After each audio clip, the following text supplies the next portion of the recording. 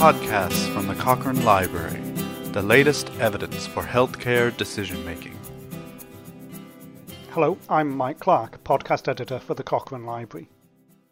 The Cochrane Pain, Palliative and Supportive Care Group has produced more than 300 reviews and added to these in August 2023 with a review of remotely delivered psychological therapies for chronic pain in adults. Here's one of the authors, Geoff Duggan, formerly from the Bath Centre for Pain Services in the UK, to tell us about the importance of the review and its findings. Chronic pain is pain that's lasted 3 months or longer. It's a common experience that can significantly impact on a person's everyday life and well-being. Psychological therapies have been found to improve mood and pain-related disability, but gaining access to these therapies can be difficult.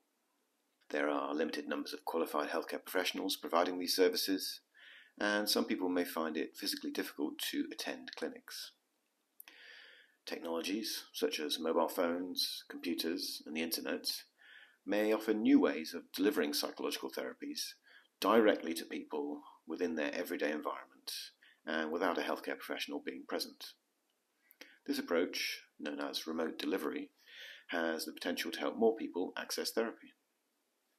Therefore, we investigated whether remotely delivered psychological therapies improve pain disability and quality of life, that is, well-being across life as a whole, for adults with chronic pain.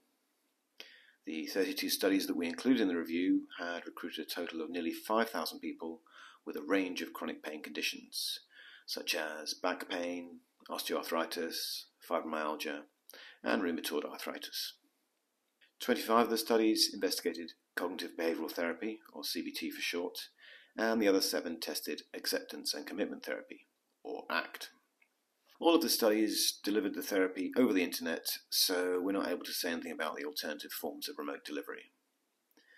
This lack of evidence on different delivery technologies needs to be filled by high-quality studies.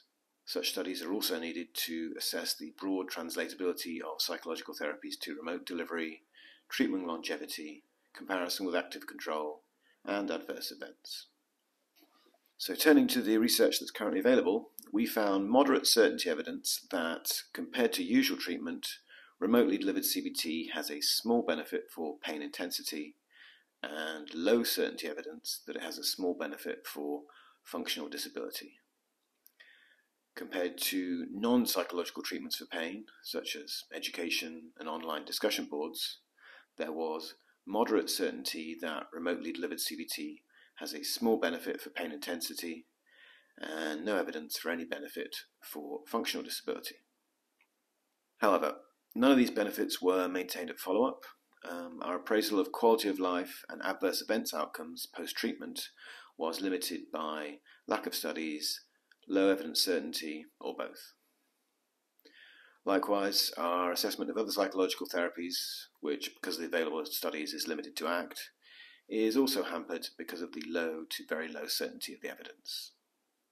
The take-home message, therefore, is that we found evidence that remotely delivered CBT has small benefits for pain intensity and functional disability in adults experiencing chronic pain. If you'd like to find out more about these effects, you can read the full review online. Just go to cochranelibrary.com and search remotely delivered psychological therapies for chronic pain to see a link to it.